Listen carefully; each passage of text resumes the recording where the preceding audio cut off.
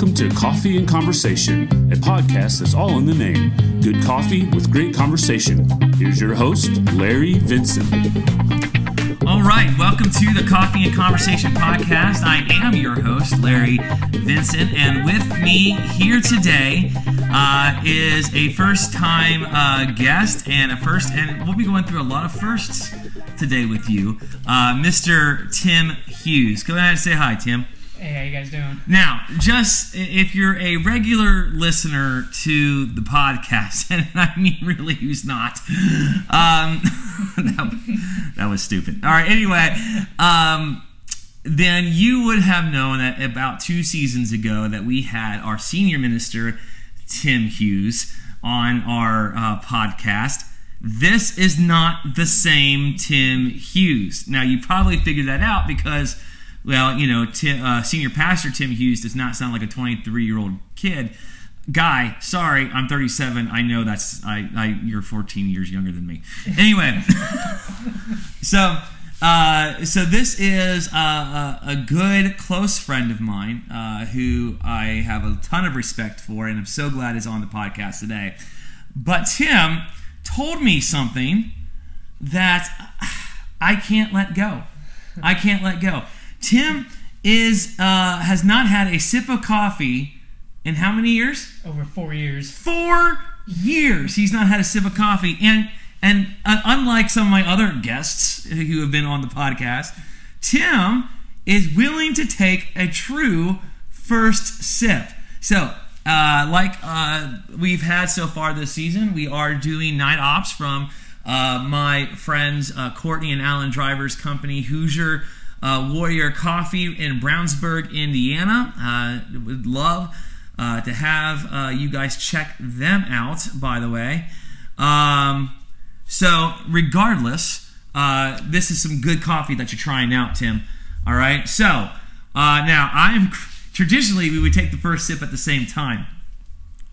Today, however, I'm going to pick up my cell phone and I am going to do a video of you that I will put on my Facebook page when this airs of you taking your first sip. Oh, boy. All right. No pressure. No pressure. All right. So, okay. Count of 3. 1, 2, 3. Take that first sip.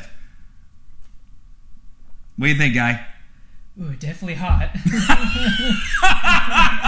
Okay. Was it good? Yeah, it's okay. It's okay. I've never had anything against coffee. I just never found it essential for me, I guess. Yeah, okay, fair enough. All right, well, give me at least a thumbs up. At least a thumbs up. All right. Yeah, I so can do it. You can do it. All right. It's okay. It's hot. Well, at least we know we made the coffee right. Yeah. It's definitely hot. All right, I'm going to take my first sip. Hold on. Ah, that is so good. That is so good. Thank you, Courtney and Alan, for your donation. All right. All right, well, let's get to know you a little bit better. All right, Tim. Now, this season, we are talking about recovery. We're talking about rehabilitation. And I don't want to get too much of your story away, but what I would love to hear is your upbringing and what led you to the places where you were without getting into detail, because I know, whatever you're comfortable with, you know what I mean? And then we'll ask questions, more specific questions about the time that you did spend in your locations. So just do a broad overview. Give me like an elevator pitch of Tim Hughes' life. Okay, well, I was born in Indianapolis in August of 97. And I lived in Avon for the first couple years of my life, and then we moved to a small town called New Palestine, which is just off the east side of Indianapolis. Mm-hmm. And, I pretty much spent my, entire childhood there, and I feel like I had a pretty normal upbringing, 2-story house, dog, brother. Right. Right. Had clothes, plenty of toys, good school, and all that. And then, once I started in puberty, that's when, I started hanging with the wrong crowd, and just, it's kind of how it went downhill from there. Okay, and what, where did that lifestyle lead you? So you talk about downhill. What's the downhill? Well, it just kind of started. I was 12 years old. It was the summer between 6th and 7th grade. So there's a lot of elementary schools in that area, but there's only like one middle school and one high school. So everyone kind of started merging in there, and I just started hanging out with some new friends, and we started smoking cigarettes. Then it went from weed, and then synthetic marijuana, and then it went from alcohol, pills, and then went to harder stuff, and it went from a weekend thing to an everyday thing in a blink of an eye. Okay, all right. And was it for you more peer pressure type thing, or was it just? What led you to get into those habits? Well, it's really hard to say. Really, even now, it's kind of hard to explain. It's just, I guess I just felt a lack of purpose. I just didn't think, I had a place. Yeah. I had everything that I needed, but yet, I guess like a spoiled middle-class white kid, I just felt like I wanted something more, and I couldn't find that. So drugs and alcohol kind of took away that void. Yeah, you speak a truth that a lot of addicts know. And this is from personal experience. It's this idea of there's something that's missing in my life, something that I'm not getting that I need to have. And it is something that's, I think it's beyond just, I don't think it's a spoiled white kid. I think it's a human need for connection and a human need for, for fulfillment. And unfortunately, there's a good population of us, especially around those years of 16, 17, 15, 16, 17, even before, that find that fulfillment, quote unquote, with drugs, alcohol, pills, those kind of things. Mm-hmm. Do you find that was the case for you then? Yeah, absolutely. I just didn't know what my life was about, and instead of trying to figure it out, drugs and alcohol just kind of gave me a reason to. Did you seek that out, or did it seek you out? Well, I didn't necessarily seek it out. It just kind of found its way to me, and when it found its way to me, I was hook, line, and sinker, and I was all in. Yeah. So, and which is the case, and this is what I tell people all the time, because this is the thing that people get confused on when it comes to people to addicts. They feel like addicts got themselves into this situation on purpose, right? And no person, and let me just say this unequivocally, all right? No person ever wakes up and says, today I'm going to get addicted to drugs. Right. Nobody says that. It's just one of those things that they fall into. They fall into this through circumstance, or through temptation, or through something. Usually, it finds them. Now, I'm not taking away from the choices that we have made that caused our addiction. I mean, we are responsible for our own addiction. Absolutely. Right? Yeah, but it's not like that's our mission in life was to get high and to get addicted to something, right? So now I want to get into the reason why we asked you to come onto the podcast and why you wanted to come onto the podcast. Mm-hmm. You lived this life of addiction, finding fulfillment in things that weren't really fulfilling, and you made an error of judgment, and you found yourself in prison. Is that correct? Yes. Yeah. And tell me what that was like for you when you first got arrested and you found yourself in jail. Well, honestly, it was just kind of a long time coming. Yeah. It's just something that me and my friends always thought was going to happen. Okay. But I was kind of the first person that it happened to out of my friend group. Okay. So when I was sitting in that jail cell, it's like, this is really happening. So a lot of people are going to hear this, and the first question in their mind is going to be this. You guys thought you were going to go to jail, and you didn't change any behavior to prevent it. I mean, that's the mind of an addict. Yeah. You know, it's, Yeah. you know, every day you get high and drunk, so Yep. maybe when you wake up in the morning you think about it, but towards the end of the day, it's, Yes. who cares? Yeah, exactly. Because, I mean, this is what addiction does.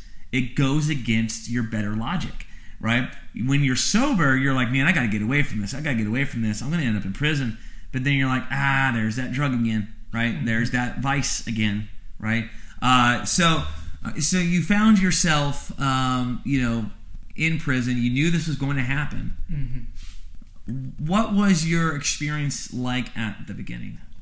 Well, prison is definitely an extremely rough place. Yeah. Especially at first, because obviously people from the outside looking in may be confused by this, but I was singled out and targeted immediately because I was young, I was white, I was skinny, I was short, I was unaffiliated. So Yeah. as soon as I walked through the door, people were already sizing me up. Yeah. And I was in a fight within 72 hours of walking in prison. Okay. And I had to get in a lot of fights within like the first 6 months. Yeah. Because in prison, it's all about respect and it's all about proving yourself. Yeah. And it took me about 6 months to where people started to respect me because they know that I would fight back. Yeah.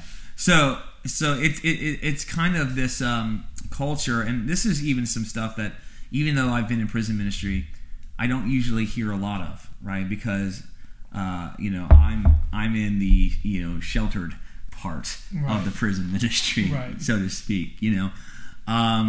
So what you're telling me is that this was a hierarchy, right? Absolutely. Yeah, okay. So what then did, if you even want to share it, what did you have to do to prove yourself?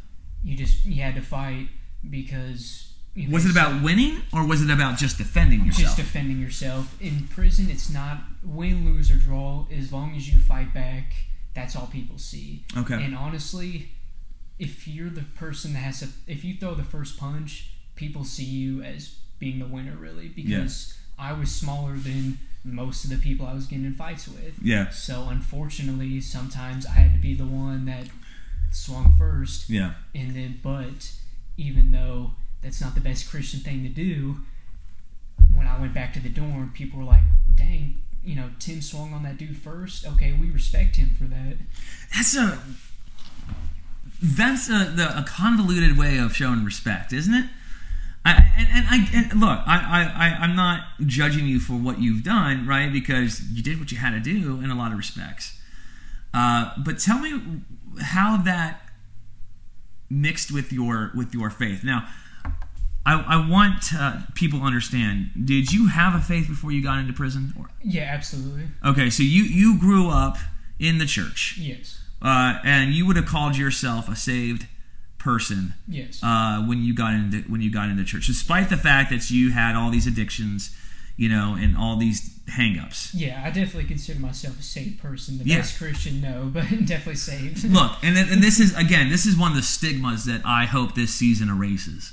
You can have an addiction and still be saved. Okay. It's not, like you said, the best of Christianity, but when we talk about salvation, we're talking about, is your faith in Christ? And do you believe in Christ? And do you look to Him for your hope? And, wherever you're at on that journey, as long as you're walking towards Christ and doing the best that you can in Christ, then grace covers a whole lot of stuff. Right? And unfortunately, some of us, like you and me, have to learn what faithfulness looks like the hard way. You know what I mean? Mm-hmm. And so I'm not excusing behavior. I'm not excusing sin. But I am saying that there's a lot of grace when we come to Him for forgiveness. And that's... So you can have an addiction and still be saved. So you get into prison, you get into fights, you throw the first punch because you got to earn that respect. Mm-hmm. How did that conflict with your faith then? I mean, it definitely conflicted with it just because I know I'm supposed to love, my neighbor, and you know, Yeah. turn the other cheek, but, you know, it's just, that's your life 24/7. Mm-hmm. You wake up in prison, you eat in prison, you know, you go to sleep in prison. So, yes, I want to practice my faith, but yet this is the society I'm living in, and I need to establish myself so I can survive. Okay. Because not everybody walks out. Yeah, it's fair. That's fair. And I'm not going to even pretend to know what that feels like. You know, because it's, you know, a lot of people say that, you know, the military and prison are a lot alike. Well, not really. I mean, there's some similarities for sure, but I never had to go up and swing up on anybody. You know what I mean? So now there is this idea, and I don't know if this is an outsider idea or what, that a highly religious person can come into a prison and not have to do what you did. I wouldn't say that. I think it's kind of something that everybody has to go to. Okay. I mean, for me personally, just it's because I was young and, you know. Yeah, no, this isn't you comparing. Right, okay, yeah. I mean, not everybody has it as rough as the next person. Right. But, I mean, that's really a hard question to answer. I mean, you know, I was a chapel worker, so that kind of helped me a little bit. You know, as far with people, you know, not wanting to get into it with me because they seen me as, you know, I guess a servant of Christ, I guess you could say. Right. But I don't know. I mean, that's really a hard question. I mean, sure. Yeah. No. Yeah. And again, it's just giving. I'm just trying to paint a picture. You know, of, you know, the roughness of incarceration, and, you know, so you're living in there. You know, these, you know, for however long it took you to get yourself established, and then you start getting into a pattern of prison. You know, waking up, prison. You know, going to work, even in the prison. You know, going to bed, prison. Yeah. It's, you know, it's always prison, right? 24/7. Yeah. What did that culture start doing to you mentally, emotionally? Yeah, it definitely made me very cold, very heartless. I started losing sympathy for people's hurts. Yeah. I guess you could say, because I would see people be hurt in a lot of ways, and I would just look away, walk away, and not even think about it twice. And unfortunately, that has somewhat carried out with me to here, where I still feel like I still struggle with that. Sure, yeah, and we'll talk about that in a moment. I just want to paint this picture of you inside. You know, so very isolating, which is surprising to me because you're not isolated physically not in at prison. all. Physically, you're like a can of sardines, right? Yeah.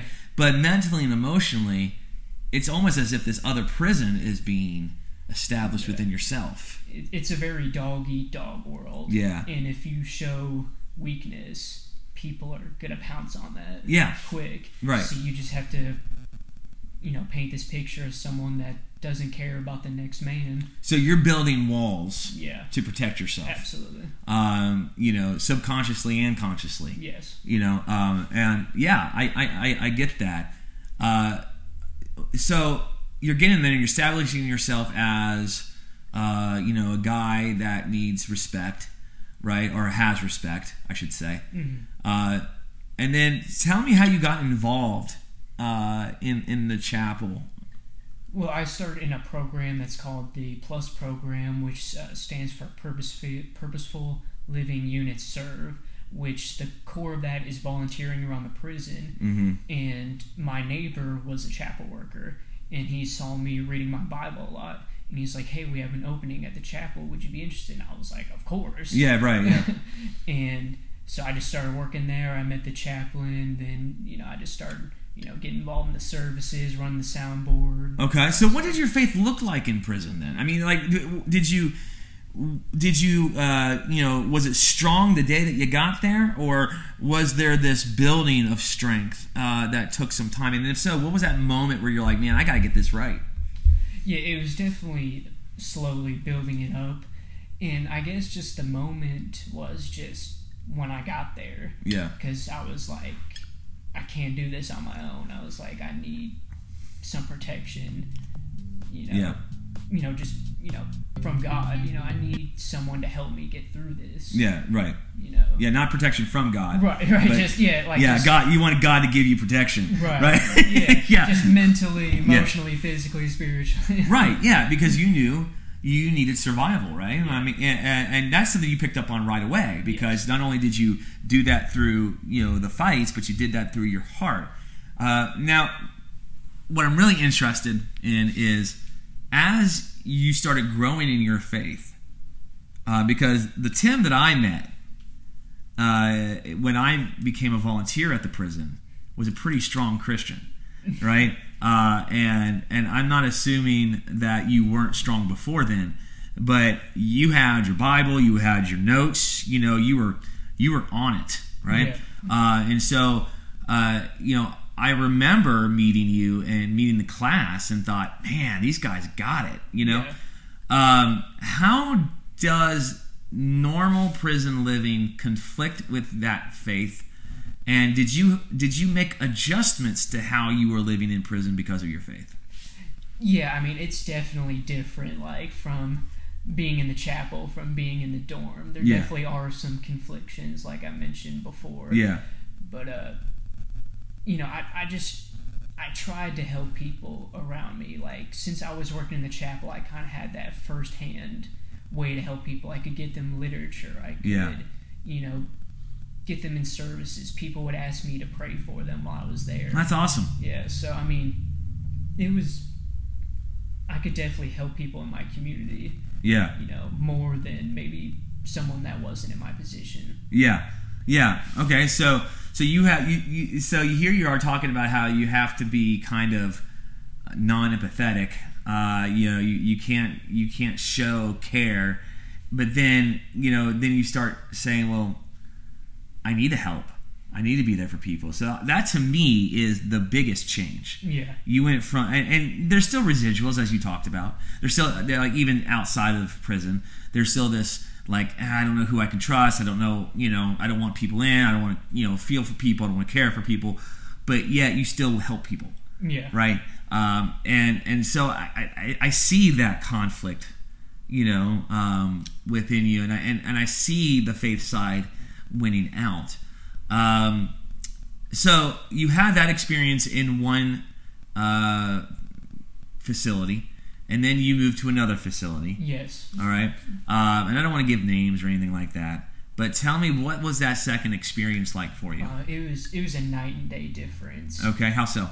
Well, the first facility I was at, it was completely volunteer led. Like, you went to the chapel and you listened to a volunteer, mm-hmm. and then we all went to our separate dorms. Mm-hmm. But then the other facility I was at, we were all in the same dorm, and it was almost entirely inmate led. Oh, really? Yeah, like there was one volunteer that came in once a week. Okay. Before COVID, obviously. Yeah. And but other than that, there were multiple services completely inmate led. I love that. A strong inmate Christian community in there. Like, it was a night and day difference. Even people that I was at the first facility with were in that facility with me, and we would talk about like how it is completely different here. Did you have to prove yourself the same way you proved yourself in the other place? No, I was already established. Word travels? Is that No, not necessarily. Just people can see it. Okay. Just like when you walk in, you can tell, oh, this dude's never done time before. But then I'm walking in, people can just tell by the way I carry myself, like, oh yeah, he's done time before. Okay. So. All right. So you didn't have to establish yourself. No. So was the conflict then between prison life and faith life easier in this second place than it was in the first place? Yeah, because I could kind of start over. Yeah. So to speak. Not. Oh, I get necessarily, but just. I didn't have to worry about establishing myself because there were some people that already knew me there that be like, oh, he's cool, you don't gotta worry about him, and I already kind of had that persona, but it was a stronger inmate Christian community there, right? So I could just kind of dive deep into that and not have to worry about what people on the outside. Oh, I love it. Yeah. I mean, and doesn't that speak towards the power of Christian brother and sisterhood. Yeah, absolutely. I mean, this whole idea that faith is not an island, that we are not to do this by ourselves, and unfortunately, that's something in our country that we're losing. You know, we are becoming isolationists in our own spirituality, and it's disheartening to me. Right. You know, because it's like, no, guys, we're supposed to do this together, not apart, right? And I love seeing it in broken places. You know, that is for me just phenomenal. And to be honest, and tell me if this is right or not, because now you've spent some considerable time outside of prison.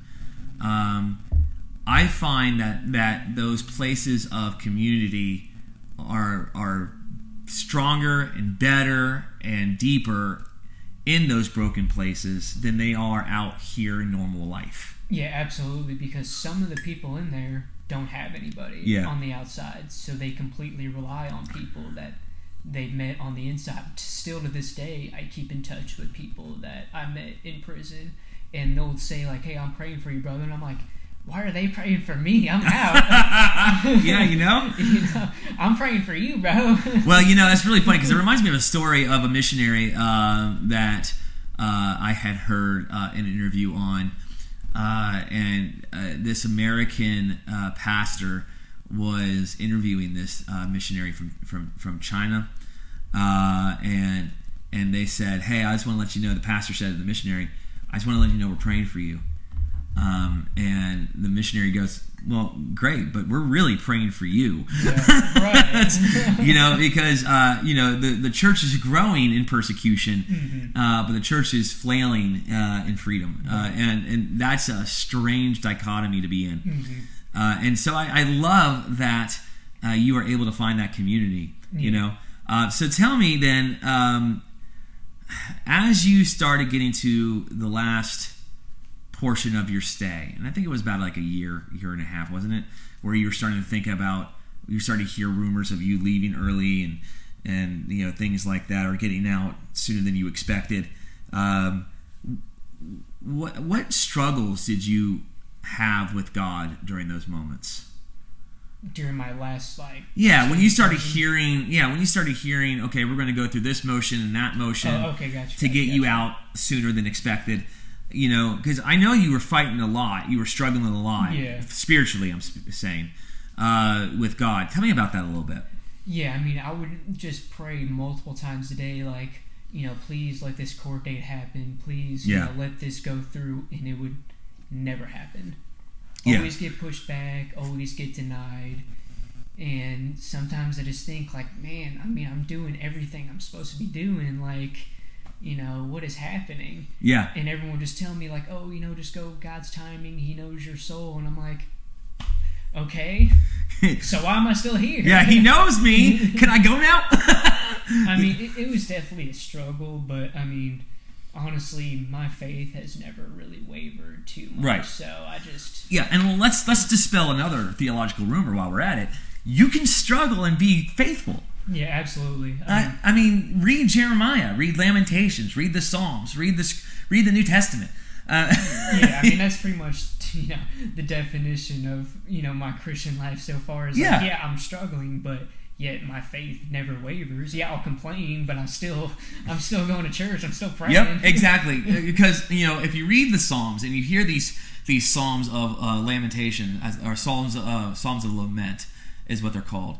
And you hear these people say, my God, why have you forsaken me? Or, you know, I turn one way or the other and I can't find God anywhere. Right. You know, and there's just these dark poems, right? Mm-hmm. But then you get to the second half, and you get to the second half of the psalm, and it says, but I will always trust in my God. I will always put my faith in Him. He is faithful to the end. You know, those kind of things. Right. You know, and so you can be honest with God and say, you know what? Life sucks right now, and this is not what I wanted, not what I wanted to experience, and I'm mad at you, right? And God will take it.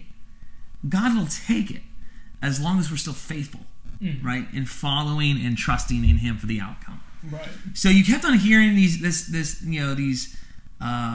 letdowns. You started having these letdowns. You know, you were still faithful.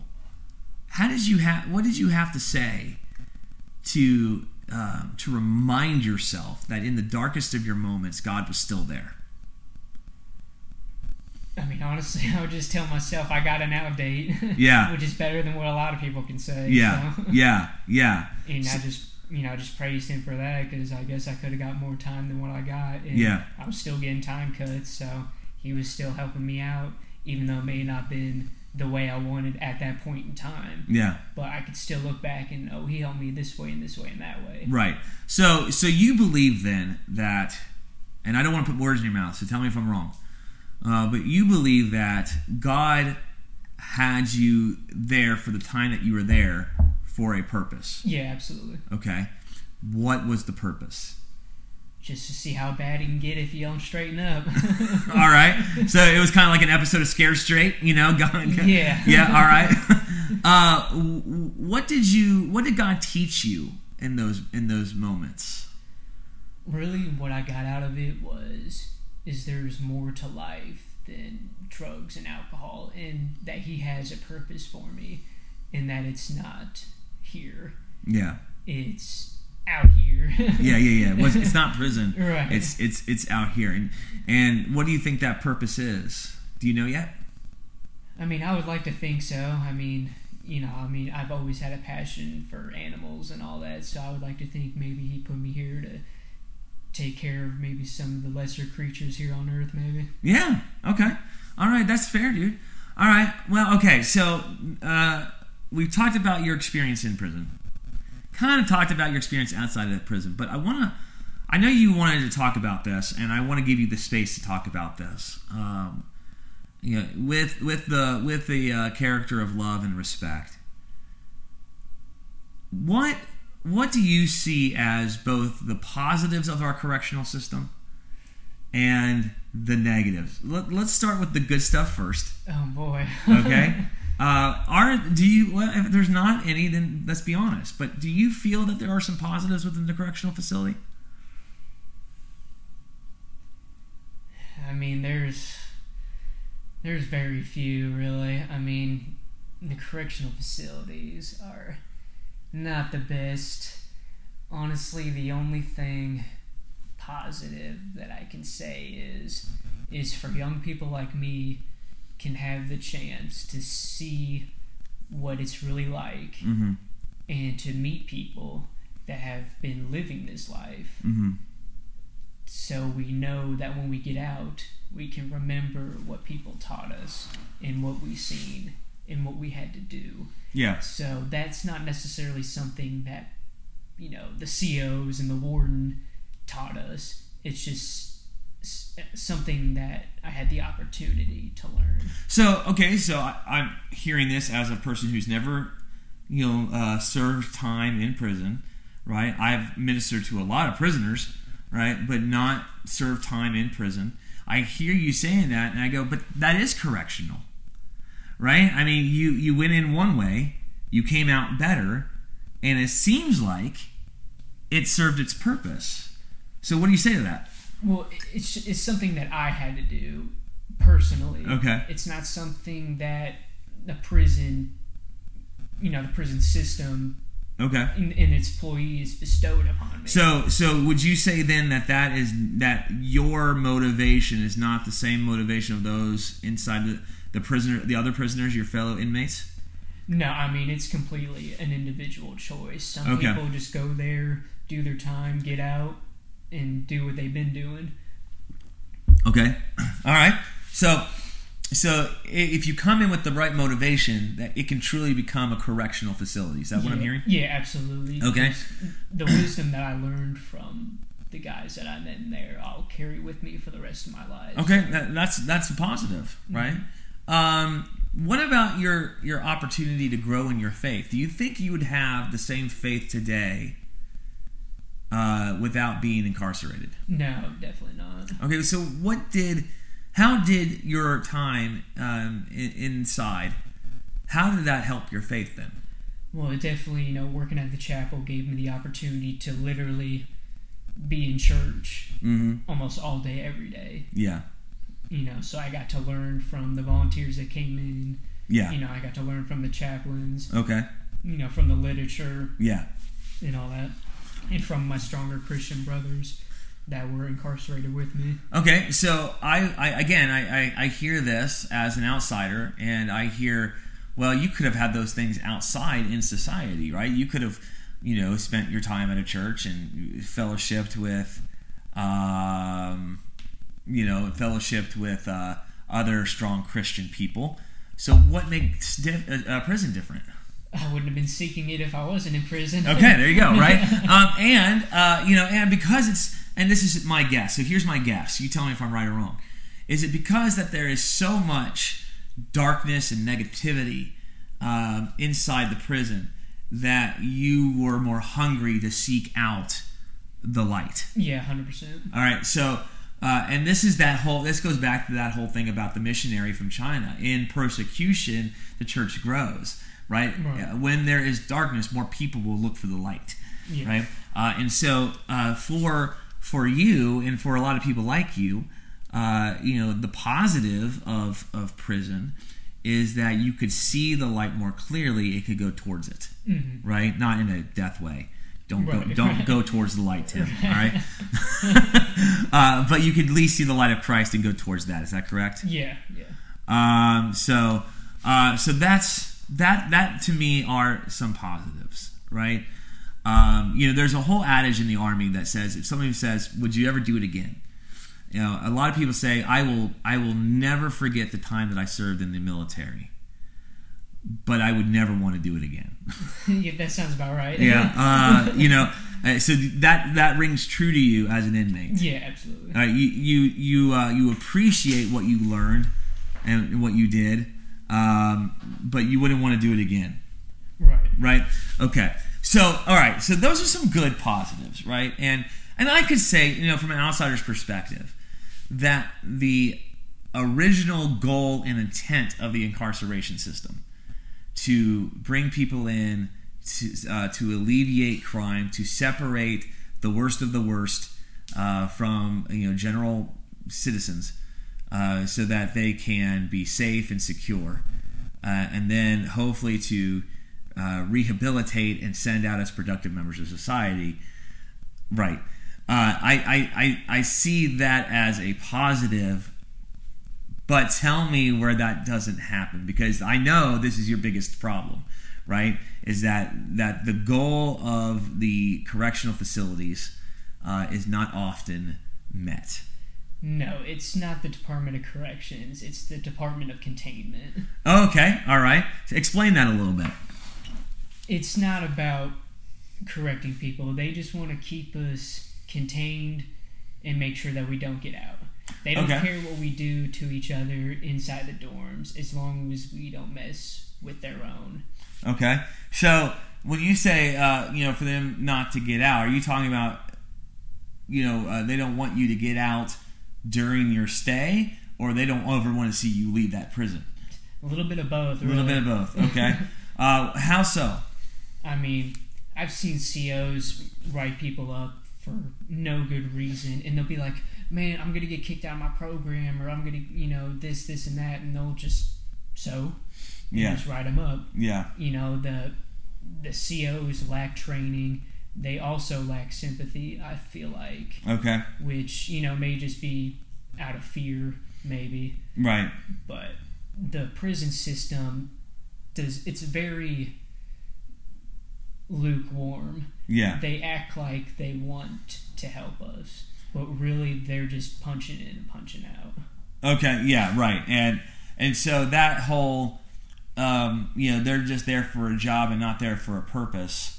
Kind of takes away from the completing the goal of correcting. Right. I won't say it's every single employee. Obviously, there's a few good ones, but 90% of the people that work there are just there for the job. All right. So let's say that you are the head of the National Correctional Facility.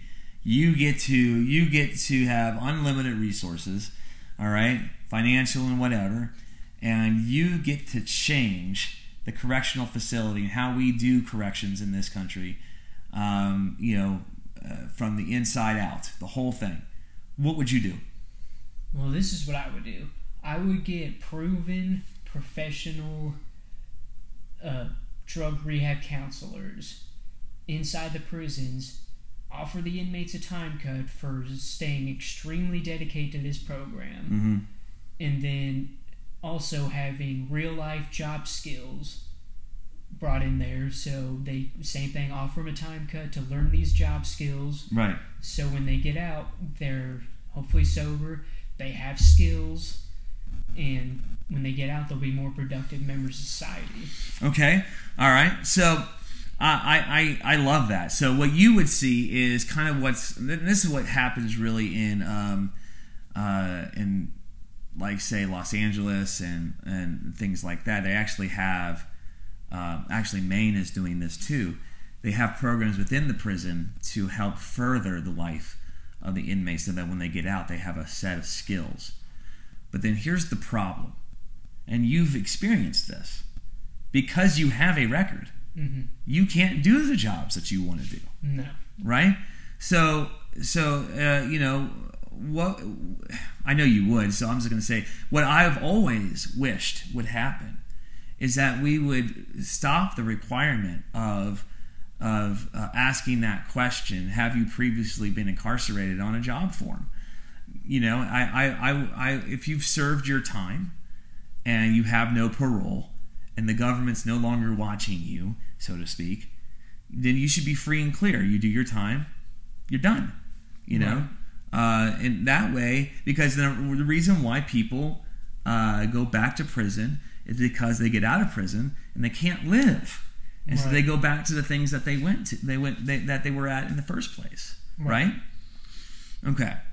Well, in our final minutes, because I want to wrap this up, and because I know I want to be respectful of your time, I want you to talk to me a little bit about what this did to your parents, how they were instrumental in helping you get through your years in the system.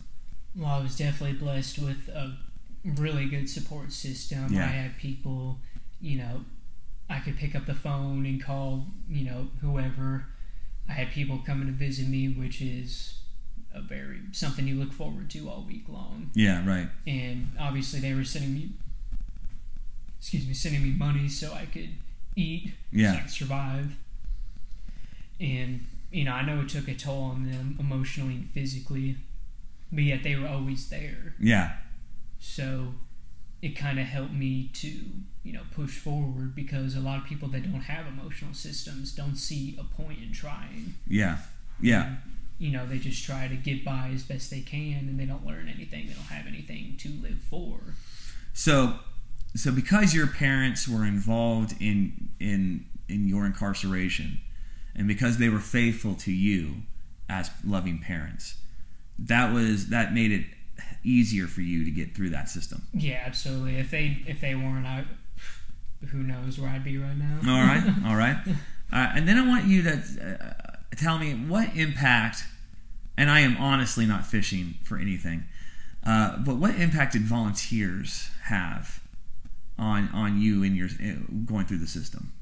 I mean, it's honestly made me the Christian I am today. I mean, if it wasn't for volunteers, like you coming in, I wouldn't have grown in my faith that much, because as you kind of experienced when you went to like the Sunday service, 90% of people weren't there for the Sunday service. Yeah. So I'll tell this story. The first time I preached at the prison, I get there and the air conditioning's not working.